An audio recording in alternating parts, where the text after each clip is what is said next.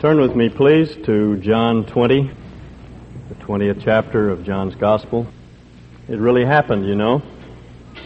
1900 years ago, our Lord broke out of that tomb, and He, once for all, beat death. It really happened.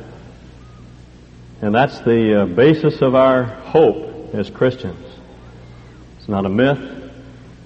It's not a dream. It really occurred. It all began one Sunday morning when Mary came to the tomb. Mary came to the tomb, saw that the stone had been rolled away from the door, went back to announce to the disciples that someone had stolen his body. Peter and John ran to the tomb. John was probably the younger of the two, and he arrived there before Peter did, but hesitated to go inside the tomb. Waited at the door. Peter, always impetuous to the end, ran past and into the interior of the tomb, and there he saw the grave clothes. And John, after a moment, followed him into the darkness of the tomb, and he was able to see what Peter had seen. He saw the linen wrappings like a body cast, perfectly conformed to Jesus' body, but the body was gone. In those days, they anointed the body with spices, and after a period of time, the body cast was set up like concrete so that the linen wrappings were stiff. So he could see where the body had lain, and off to one side he could see where the turban had been wrapped around his head. There was a space of several inches where his head had been, but he was gone. And the text tells us in verse 8 that John saw and he believed. The other disciple that he refers to here is John himself. That's his way of speaking of himself in the gospel. He saw and he believed. He realized that no one could have stolen the body. There was no way to get the grave clothes off of the body. The grave clothes were not stripped off of Jesus' dead carcass. Rather, he passed right through the linen wrappings. And John, remembering this event, says he saw and he believed. And John's account goes on to tell us that Mary Magdalene remained outside of the tomb. Perhaps she went into another part of the garden, and she was there weeping. And in verse 14 we're told that she turned around and beheld Jesus standing there and did not know that it was Jesus. Our Lord said to her, "Woman, why are you weeping? Whom are you seeking?" Supposing him to be the gardener, she said to him, "Sir, if you have carried him away, tell me where you have laid him, and I will take him away." And Jesus said to her, "Mary." And Mary recognized his voice, and she threw her arms around him in an embrace. And the Lord, after a moment, said, "Mary, we have things to do. I have things that I must do before I ascend. You must tell the disciples that I've risen from the dead." And Mary turned on her heel and scampered through the garden and over the hill and down into the city of Jerusalem and burst into the house where the disciples were staying. And she said, "I've seen him. I've seen the Lord. I actually saw him. I put my hands around him. He's alive." And the disciples said, "Oh, isn't that just like a woman? Come on, Mary. No hysteria. This is not the time for it. He's not alive. He's dead. It's all over. We had hoped that he was the one to redeem us, but he's gone." John doesn't tell us, but a little later that afternoon there were two disciples, one by the name of Cleopas and another, who were making their way down to a little city called Emmaus, which was just a stone's throw from Jerusalem, about as far as from here to Meridian. And as they were walking along, the Lord fell in step beside them, but they didn't know it was the Lord. And they were discussing the events of the day, which the Lord listened in on. After a while, he asked them what had happened, and they said, "You must be the only one in Jerusalem who doesn't know what happened this day. Day before yesterday, the Romans killed the one that we thought was the Messiah. They put him to death. Surely you've heard. We had thought that he was the one to deliver us. We were wrong. He's dead. He's gone. It's all over." And Luke tells us that the Lord, beginning with Moses' writings, with the law, and through the prophets, began to teach them all things about himself. And Luke says their hearts began to burn in them as hope was rekindled. When they came to Emmaus, the Lord waved goodbye and he started to pass on through the city. These two disciples invited him to spend the night, share a meal with them, and the Lord accepted. And as was the custom, they invited him as the guest to say the blessing over the meal. And as he took the bread, picked the bread up in his hands, and he began to break it and pray, they saw his hands, they saw the nail prints in his hands, and they realized that it was the Lord, and he vanished. These two men did just what you and I would do. They set the Guinness World's Record for the 7-mile run to Emmaus. From Emmaus to Jerusalem, they hot-footed it up that trail, burst through the city gates, down through the streets of Jerusalem, in on the disciples who were gathered that Sunday evening, and they said, "We have seen the Lord." And the disciples said, "Oh, come on, who are you kidding? He's dead. Dead people don't rise from the dead. Once dead, always dead. That's just the way it is. Everybody knows that." We tend to think that people back then were very naive. We're very sophisticated today. We know that people don't rise from the dead today. But back in that pre-scientific era, before they had the technology that we have, they used to believe naive things like that. But that's absurd. People no more rose from the dead then than they do now. No one believed it. The only ones who believed it were Mary, who had embraced the Lord, Cleopas and his friend, who had talked and eaten with the Lord, and John and Peter, because they had seen the evidence in the wrappings, the linen wrappings. No one else believed. And John picks up the story in verse 19, shortly after Cleopas and his friend burst in upon the disciples. When therefore it was evening on that day, the first day of the week, that would be Sunday, and when the doors were shut where the disciples were for fear of the Jews, they had not only locked the gate out in the front of the house, the gate to the courtyard, but they had locked the front door as well. And they were hiding for fear that the Jews would take some sort of action against them as disciples of the Lord. This was not an official meeting of the church. These were Jews. They normally worshiped on the Sabbath, Saturday. This wasn't a church meeting. They were scared out of their wits. They were hiding from the Jews. And we're told that Jesus came and stood in their midst. I don't know how he did that, do you? He wasn't hiding behind the door. He didn't come in through the window like Superman. He materialized right in front of their eyes. John's description of this event is really very simple. Luke says that pandemonium broke out. The women screamed. The men headed for the exits.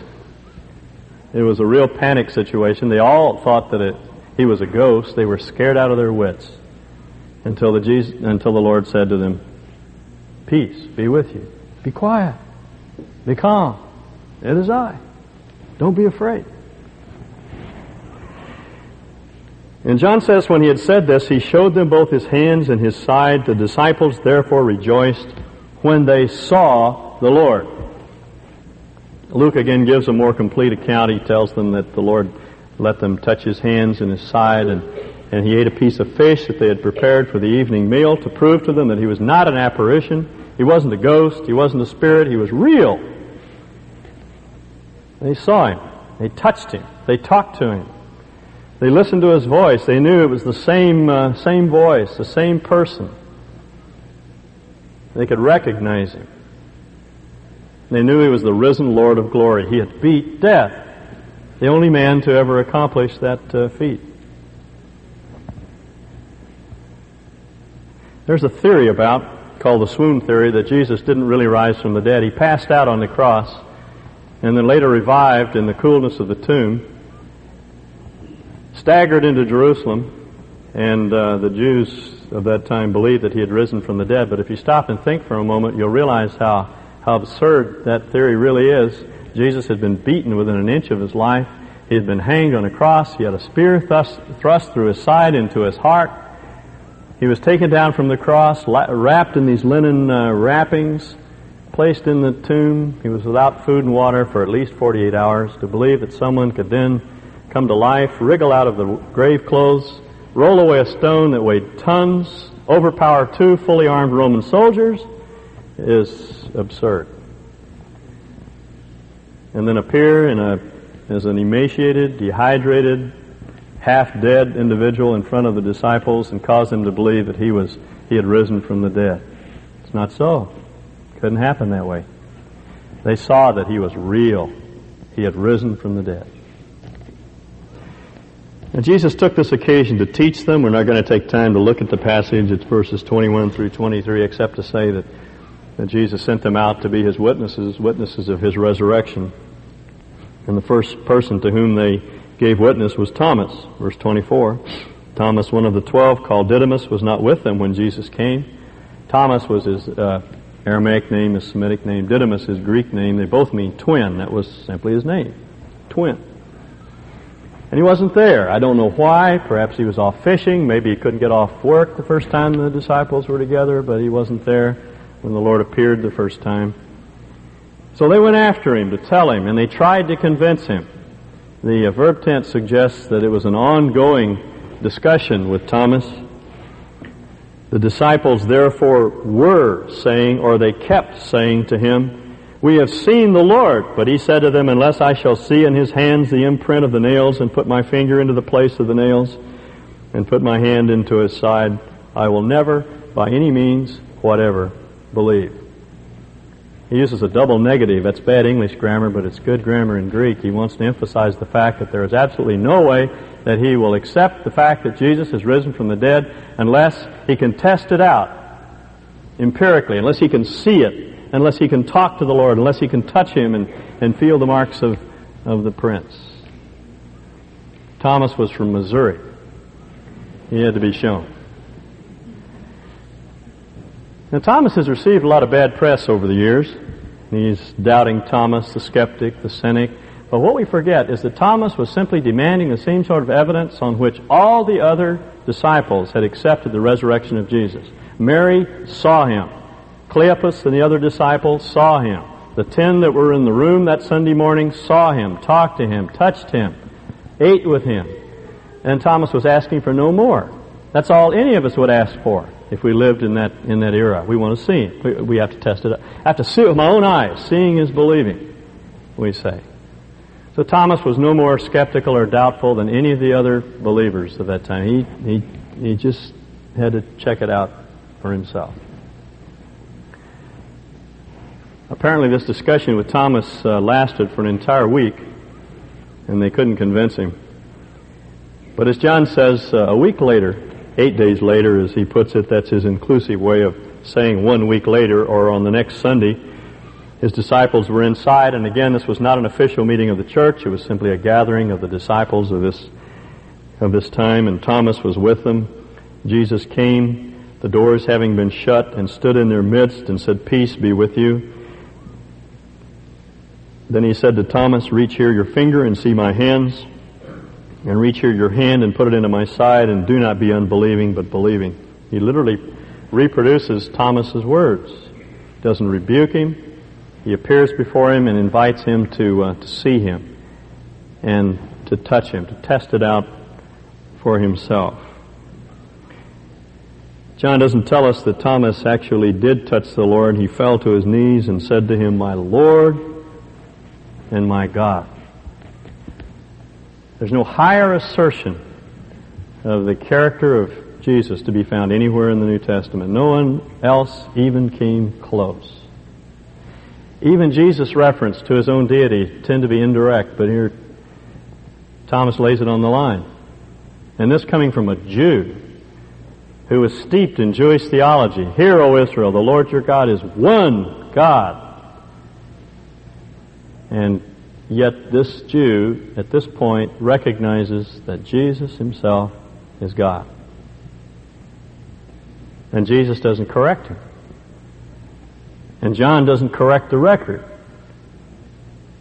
We're told in the book of Revelation that John at one point made a mistake. He fell to his knees and worshipped an angel. The angel drew him to his feet and said, "Don't worship me, worship God."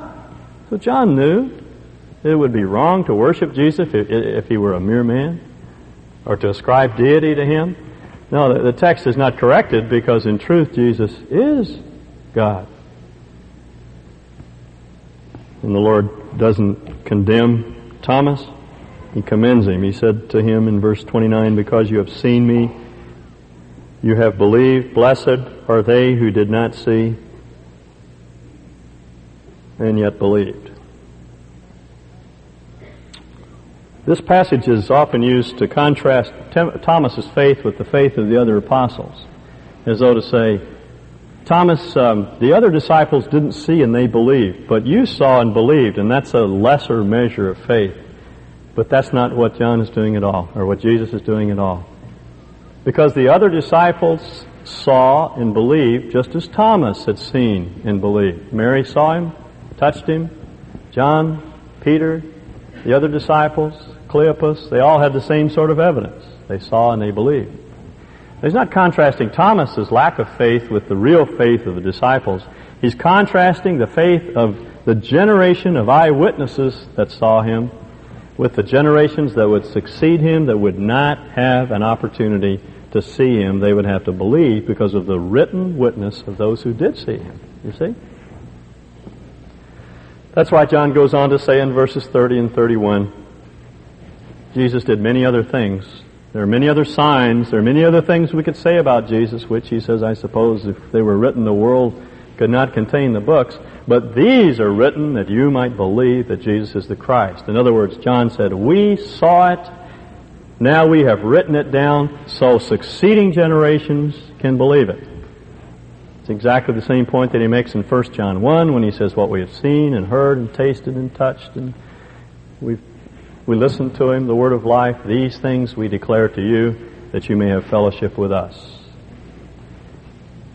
The sort of evidence for the resurrection that's presented to us is the sort of evidence that you have for any event in history. It's the best sort of evidence. It's the sort of evidence that any historian would accept.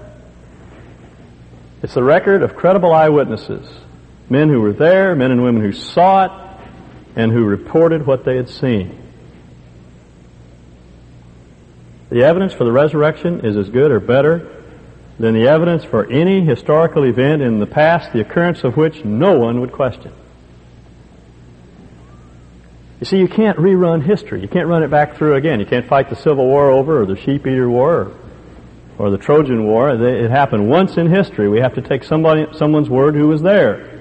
We can't rerun Washington's crossing of the Potomac.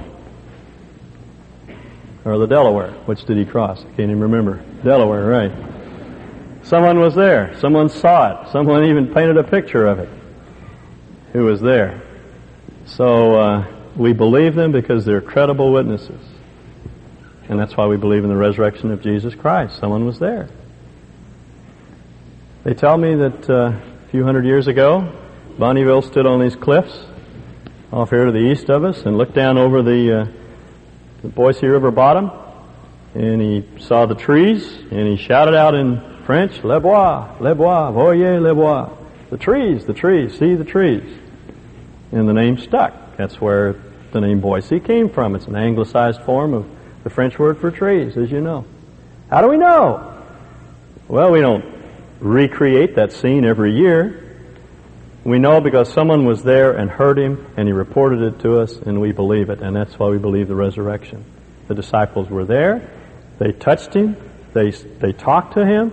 They ate with him. They realized it had really happened, and then they reported it to us. Now, we're not merely left with a historical record. That's not the only evidence we have, because John tells us in verse 31 that though these are written that you may believe, when we believe, we have life. These have been written that you, that's us, in succeeding generations, those who did not see him, that we may believe that Jesus is the Messiah, the Son of God, and that believing we might have life in His name. For 1900 years, whenever someone has believed that Jesus rose from the dead, and they have based their life on that fact, something has happened to them. Their guilt has been taken away. Maybe not immediately, but as God begins to work His magic on their lives, they increasingly become less and less burdened with the sense of guilt with which we're all born. Their sense of despair has been lifted. I read this past week of a student at Oxford who had written in his diary this entry: "Of the two options, life and death, I like neither, because neither really offer any hope." John says we can have life if we believe Him, if we entrust ourselves to Him. The fear of life is removed from us, and the fear of death. Just this past Tuesday, I spoke as the last of a series of speakers in the Lenten lectures at First Methodist Church, and I started out talking about death and the impact of death upon us. And what struck me is how quiet everything became. You could have heard a pin drop. No one said a thing.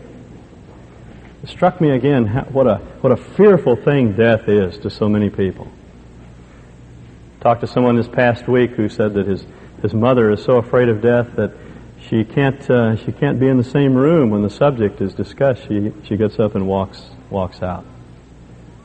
Hebrews tells us that it's the fear of death that has held the human race in bondage from the very beginning. It tyrannizes us. It's inevitable. No one escapes. No one gets out of this life alive, as someone has said.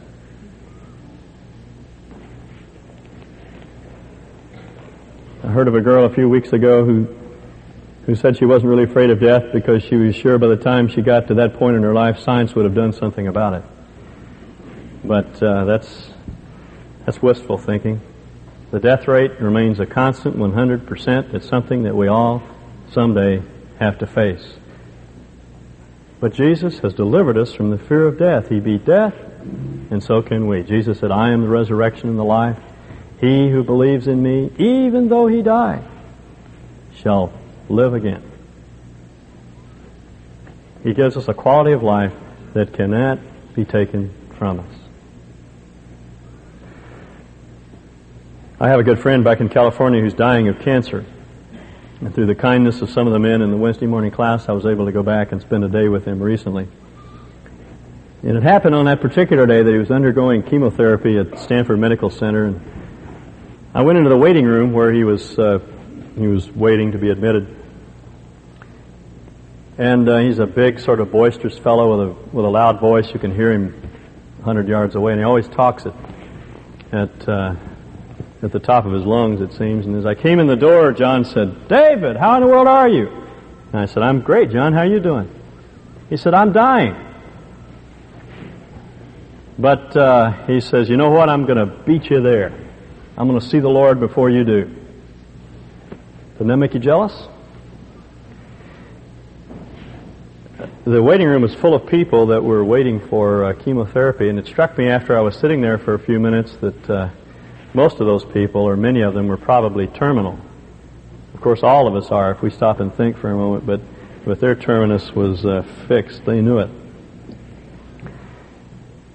And when he greeted me, every head in that room went up. People were reading books and newspapers, and everyone fixed on us and our conversation. They put things down and they began to listen. And John began to talk about the way he was spending his last few months, going through the ward, sharing Christ with people, and then we began to plan his funeral as though it were a going-away party.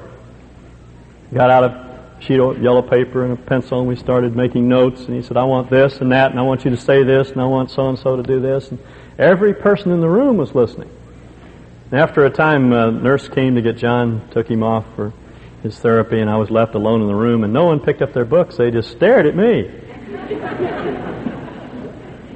And there was a woman sitting right across the aisle from me, and she said, "You know, my husband is dying. He only has a few weeks to live."